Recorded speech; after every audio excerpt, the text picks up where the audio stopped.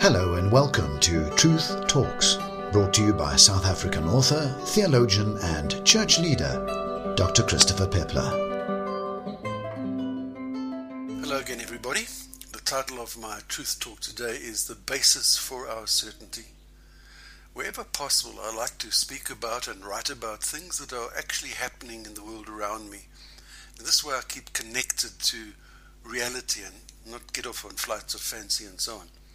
Now, over the last couple of months, I've been having an ongoing discussion with a man who is trying to help a family member of his to reach some kind of clarity and truth, because this man that he's dealing with believes in reincarnation and in the life between lives, between these earthly reincarnations. And this guy that he's dealing with is so certain of these things that he's been reading about that he's prepared to stake his eternal destiny on it, and he's prepared to endorse these thoughts to other people and present them as some form of good news. So the question is, what on earth is his basis for certainty? Why does he believe so certainly as he does? Now, many folk, particularly of my generation, and I'm 70 years of age, base certainty on authoritative statements of some kind. You see, someone and something is certain because some authoritative person or organization or document states that it is certain. For instance, traditional Roman Catholics tend to regard their church's declarations as authoritative. Its things of eternal natures are certain because their church says it's certain. Evangelicals, on the other hand, believe that something is certain because the Bible teaches that it's certain. Their source of authority is the Holy Scriptures, and so on. Agnostics, that's folk who really don't know what to believe, and atheists who really don't believe in much, also appeal to some form of authority.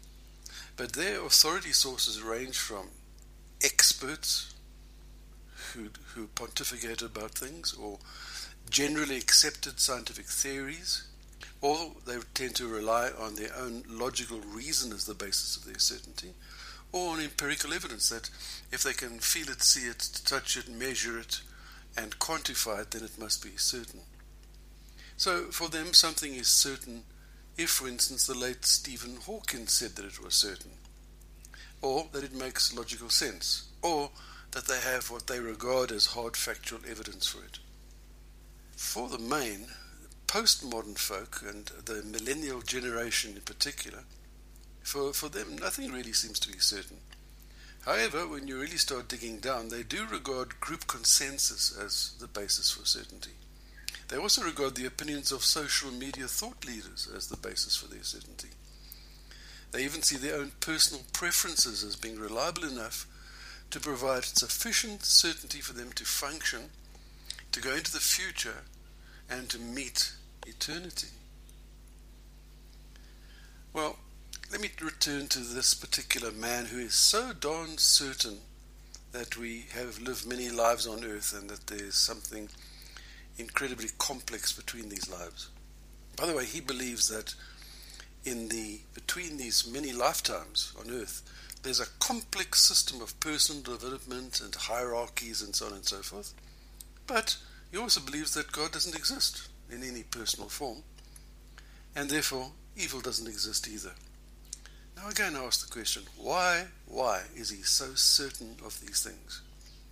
Let me give you what I think are the three reasons. Firstly, because he's read two books by someone who claims to have hypnotically regressed thousands of patients to a point where they can recall their previous states of being, their previous incarnations. Honestly, as strange as it may seem, this is his primary basis for his certainty. Secondly, it's because it lines up with what he believes to be reasonable. You see, it's reasonable to him that no one should be separated from a wonderful future, that everybody's destiny is assured in some kind of nirvana. And thirdly, because frankly, it's what he wants to believe. You see, there's no one to hold him to eternal account. There's no one who will judge or measure him.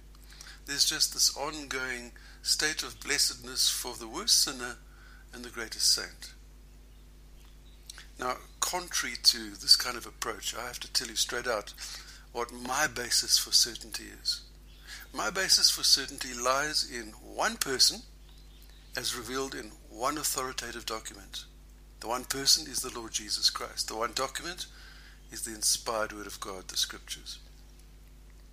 Now, the Bible itself provides a very compact presentation of why I actually hold to this. It's found in 2 Peter chapter 1, verses 16 through 21.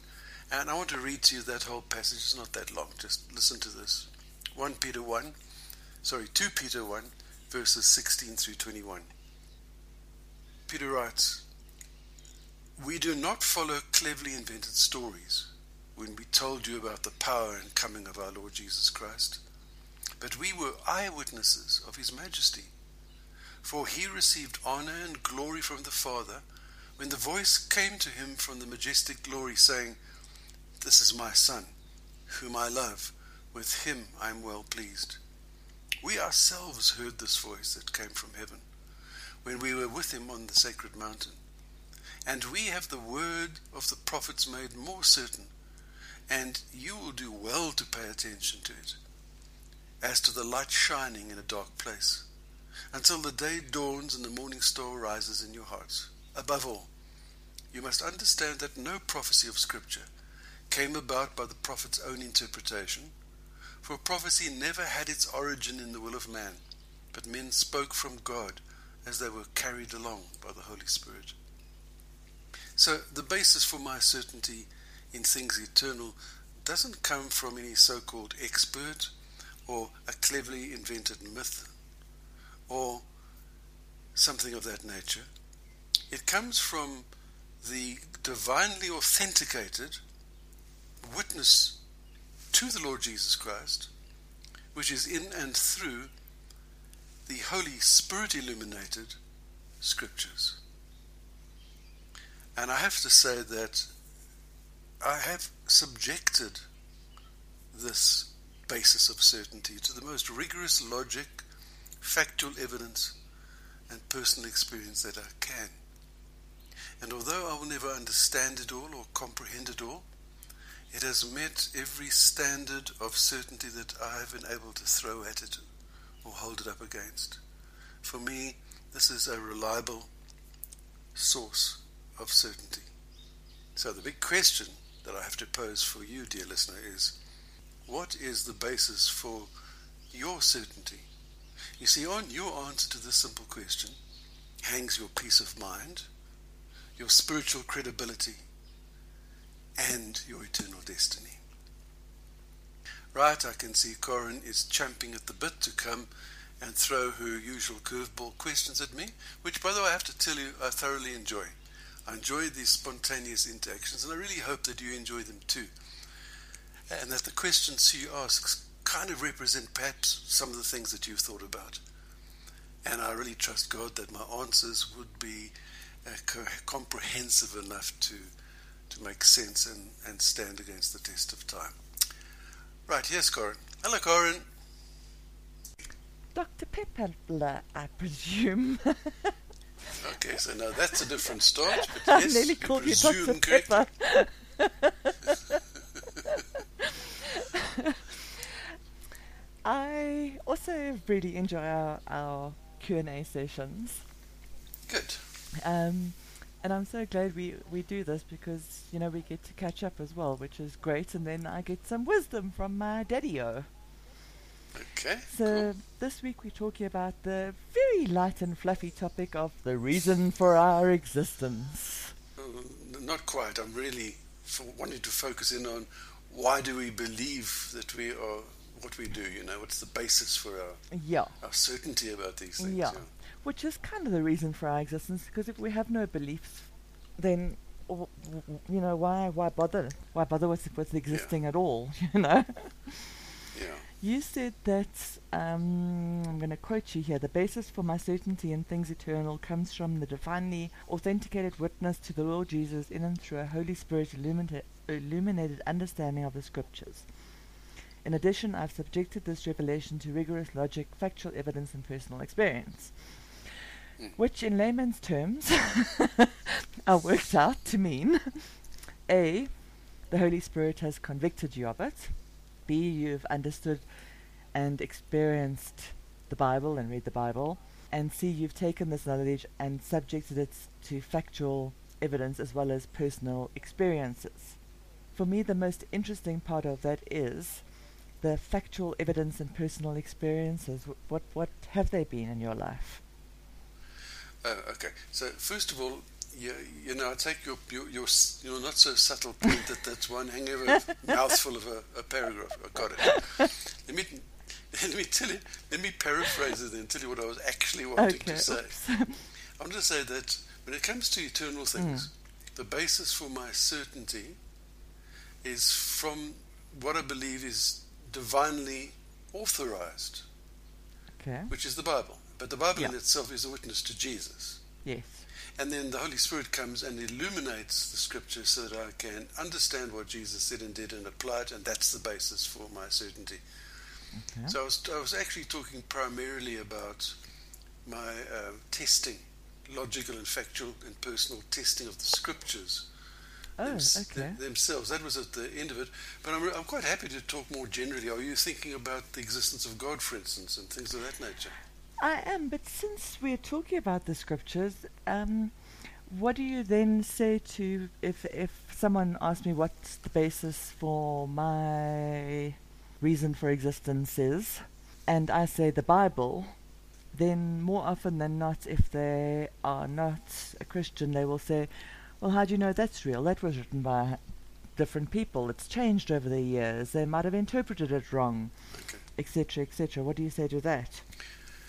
Okay, so that's a huge question, and it's a huge answer. So I'm going to just try and pick up maybe some points of it. So the first one comes out of what I think is a misconception as to what the Bible is.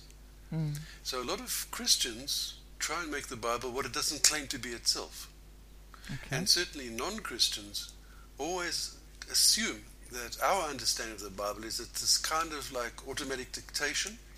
You know, God kind of said, okay, take a note, write the following, and then dictated it word for word for word for word, and that's the way it is. And then they battle and they say, but hang on a second, what about things that look like contradictions? What about rounded up numbers? What about dates that don't quite gel? To be fair, he did do that to Moses twice. Well, there are isolated occasions where he actually speaks prophetically in words of one syllable through a person or people. There's also a part in Revelation where Jesus actually does say to John the Revelator, write this down. And he dictates letters to the 7 churches.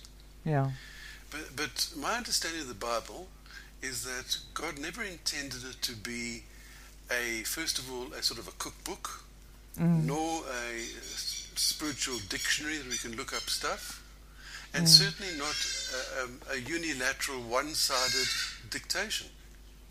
So he involved human authors in them. He worked in conjunction with human authors. He wants the humanity side to come through, I believe, because, you know, unless I could discern in the Scriptures the influence of the human authors and the lives that they lived, how would I be able to relate to it as a person? It would be disconnected from my realm of existence, you know? So the very fact that he has allowed Paul, for instance, when he writes most of the New Testament... that bird really doesn't want you to talk, eh? Yeah, well, you see, what it is it's a flight of plovers that arrive. And when they arrive, then the hardy-does wait for them. And why do they wait for them? Because they know that your mother will rush out there and feed them. So I'm looking out now at half a dozen hardy-does, 4 plovers, 55 Indian miners, 13 doves, and all the rest of it. And a partridge in your pear tree. And they're really rackety. So I'll try and talk a bit louder over that. Sorry, folks, for that. Where the hang was I? Okay, you were talking about... we were talking about the Bible and the reason for it, and people not believing it, and personal experiences, etc. And what the Bible actually is. That still doesn't answer the question of, well, how do you know it wasn't just some dude that started a rumor, or... Okay, all right. So first of all, the Bible is made up of the Old Testament, that we would call the Old Testament. The Jews would call it the First Testament. And that goes back thousands and thousands of years. The New Testament goes back nearly 2,000 years. Yeah.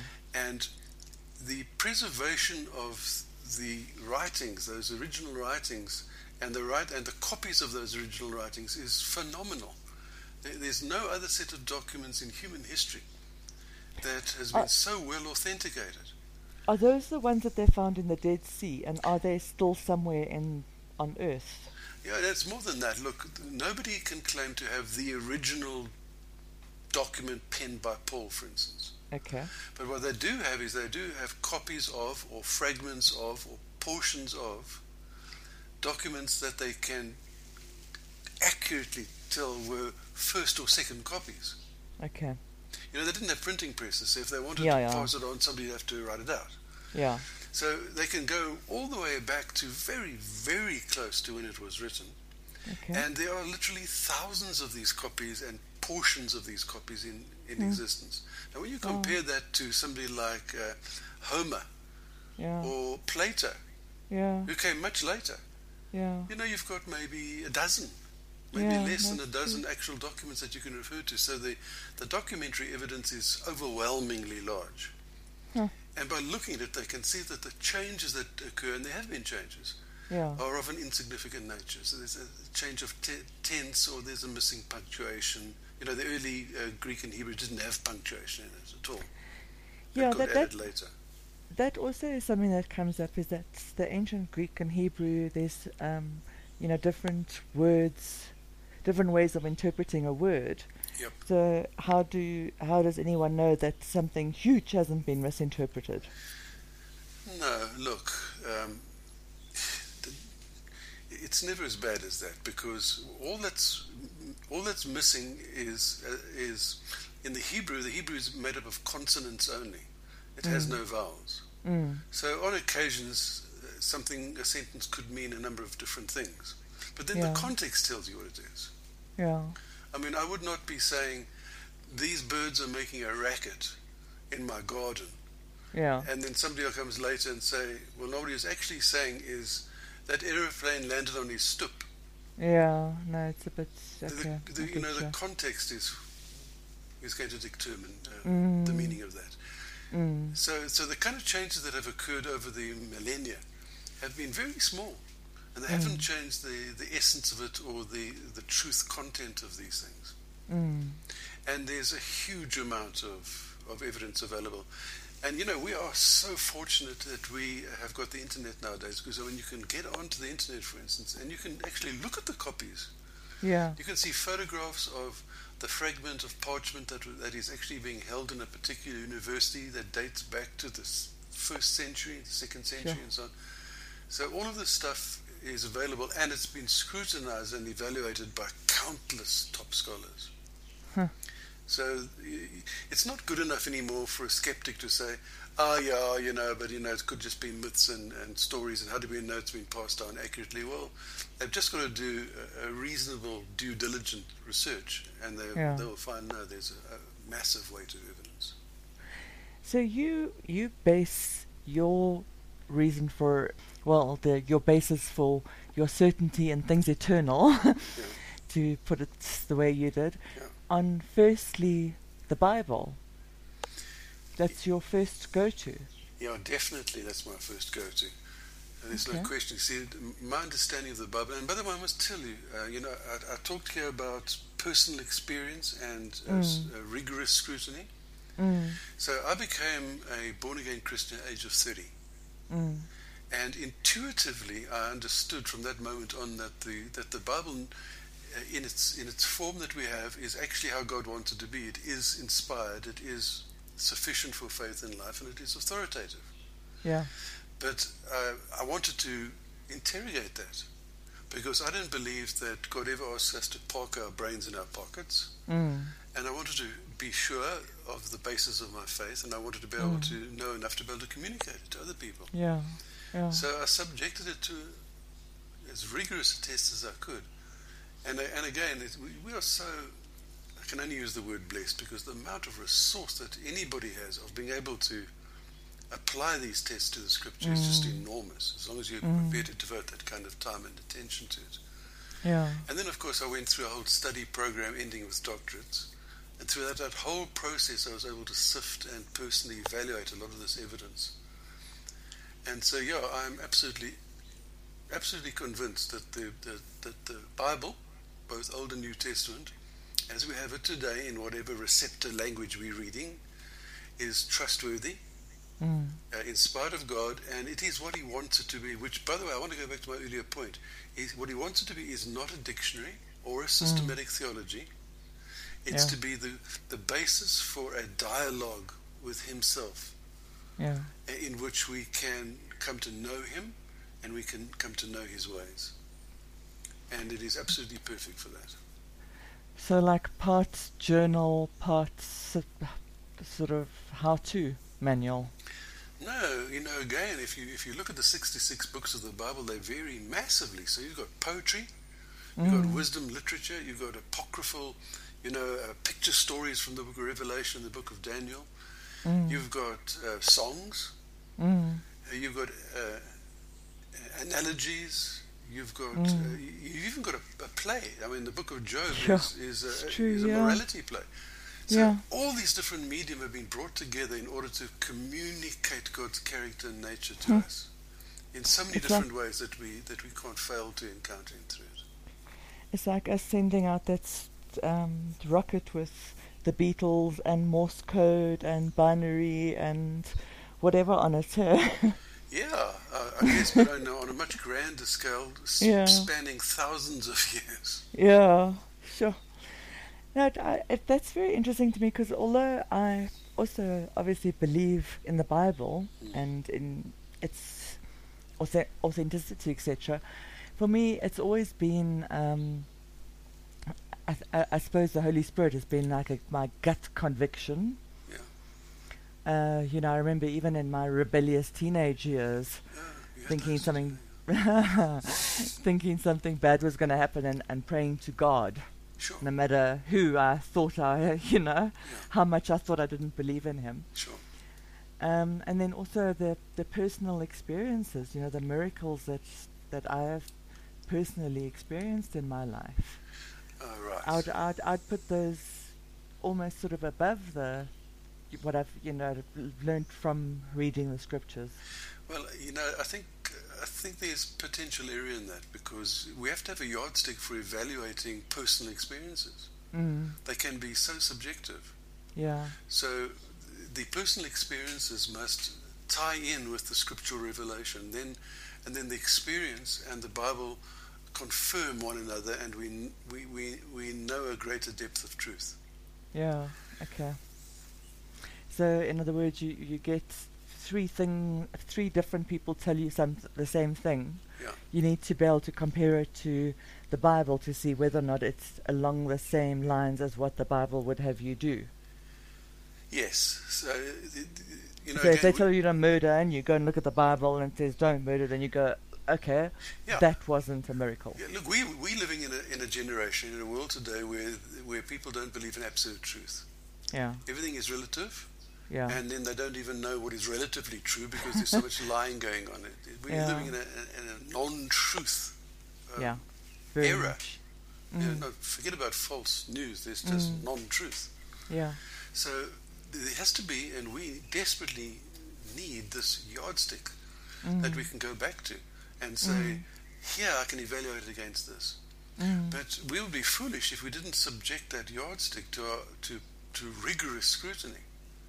You don't sit on a chair if regularly and on a tightrope, a chair balancing on a tightrope, unless you've tested the tightrope and the chair, right? Yeah, no, it's absolutely, But then once you've tested it, you sit on it, because you know it's going to hold you. Yeah. I suppose for me it's, I've been absolutely, I hate to use the word again, but blessed enough to have miraculous things happen that would just have wiped out any kind of hesitation that I could have had. Yes. I always think about and I've told you this about this before, when I was desperately depressed and crying and trying to read the Bible and not understanding it all through my tears and my haze, and God, what's happening? And And then the gate buzzer went from way down at the bottom of the complex to my units, and I picked up the little answer phone thing. And two sheepish people said, "We're really sorry, but we felt we had to explain what this verse means." Explained the verse I was reading, and then said, "Well, have a nice day, goodbye." You see, you can't ignore that kind of thing. Yeah. Again, if we had time, which we don't, I mean, maybe one day we can just talk about supernatural things that happen, because so many have happened in my life that they serve as wonderful confirmations, but I don't build my certainty on the miraculous event. Okay. I build it on the truth that's been laid down, and more than just the Bible, on the person the Bible reveals, and that's the Lord Jesus Christ. Okay. If there happened to be an agnostic or someone who's sort of sitting on the fence wondering about things. Still listening to this podcast. Yeah. Thank you. Well, that in itself would be a confirming miracle, don't you think? Or if someone came and asked you, okay, what direction would you point them into apart from the internet, which is pretty darn massive? Okay, so that's a great question. The first thing I would do, now it's a strange answer, but it's the truth. I would say, first read the Bible. You know why? Because most people who come and ask questions haven't bothered to read the book. You know, they've heard stories about the Bible. They might have attended sort of Sunday school at one stage. So I always say, look, start off, take the Gospel of John, start there. Don't start in Genesis. Start in the Gospel of John and start reading the Bible itself, because only by reading it can you interrogate it, can you think about it, can you expose yourself to its truth. That's the first step. Yeah. The second thing is there are some wonderful, they're called apologists. I hate that word. It makes you think that they're apologizing for things. Exactly. But apologists, what they do is they present evidence in favor of the existence of God and the Scriptures. And there are two really good ones around nowadays, and I've got their websites that I can quickly talk about. The first guy has been around for a long time. His name is Ravi Zacharias. Okay. And his website is rzim, so that's rzim.org. Okay. Has a wealth of information. He's a very, very erudite, highly intelligent, very experienced, and well-qualified man. The other one is equally qualified and erudite, and his name is Dr. William Lane Craig. And his website is reasonablefaith, all one word, .org. Okay. Reasonablefaith.org. Okay. So just in two sites alone, there's articles, there's Q&As, there's interviews, there's videos, there's book offers, there's all sorts of stuff. I also heard of another site called truthistheword.com. Have you heard of that one? Yes, I believe it's fair. All right, then there are two books which are, both of them been around for quite a while, but they're both the books that I will always recommend to folk who are genuinely seeking. They're not just out and out cynics. They're saying, look, show me something that will help me to understand this. The first one is a book written by a man called Josh McDowell, and it's called New Evidence That Demands a Verdict. So he's got chapters of all the things I've been talking about now, the actual documented evidence of the early scriptures and things of that nature. Evidence of creation, all the things that people ask questions about, he's got a tremendous amount of carefully reasoned but very readable stuff on. So it would be for the scientifically minded? No, he's not particularly. He's not a scientist. Okay. It's written for anybody, but he's pretty thorough, and he's covering the areas that people are normally asking about. How can you say that there was a creation? I mean, I've been told there's a big bang, and why do you think that God exists? Show me the proof, and all things like that. Yeah. The other one is a fascinating book. It's been around for decades. It's called Who Moved the Stone? Okay. And the author is a man called Frank Morrison. I'm not even sure if Frank Morrison is still alive, but his book is still on the sellers list at Kindle and Amazon and all the rest of it. Okay. So this man was or is an attorney. Yeah. And he was so sick and tired of his friends trotting out the gospel to him that he asked himself the question, what is it that I could use to disprove their stuff and shut them up once and for all? Yeah. And I've mentioned this before in a podcast, and he came to the conclusion that the Bible itself says if you can disprove the resurrection of Jesus from the dead, you've disproved the whole lot. Yeah. So he applied his attorney skills to that, and he thought he would document his journey.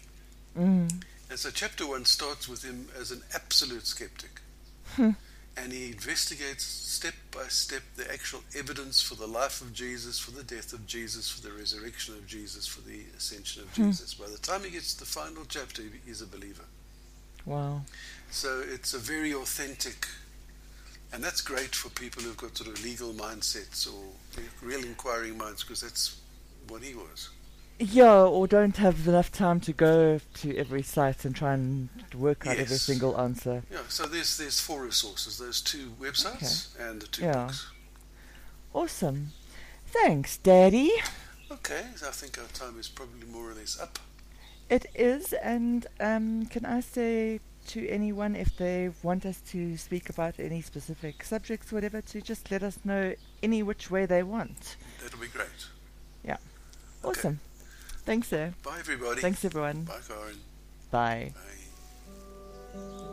Thank you for listening to Truth Talks from Truth is the Word Ministry.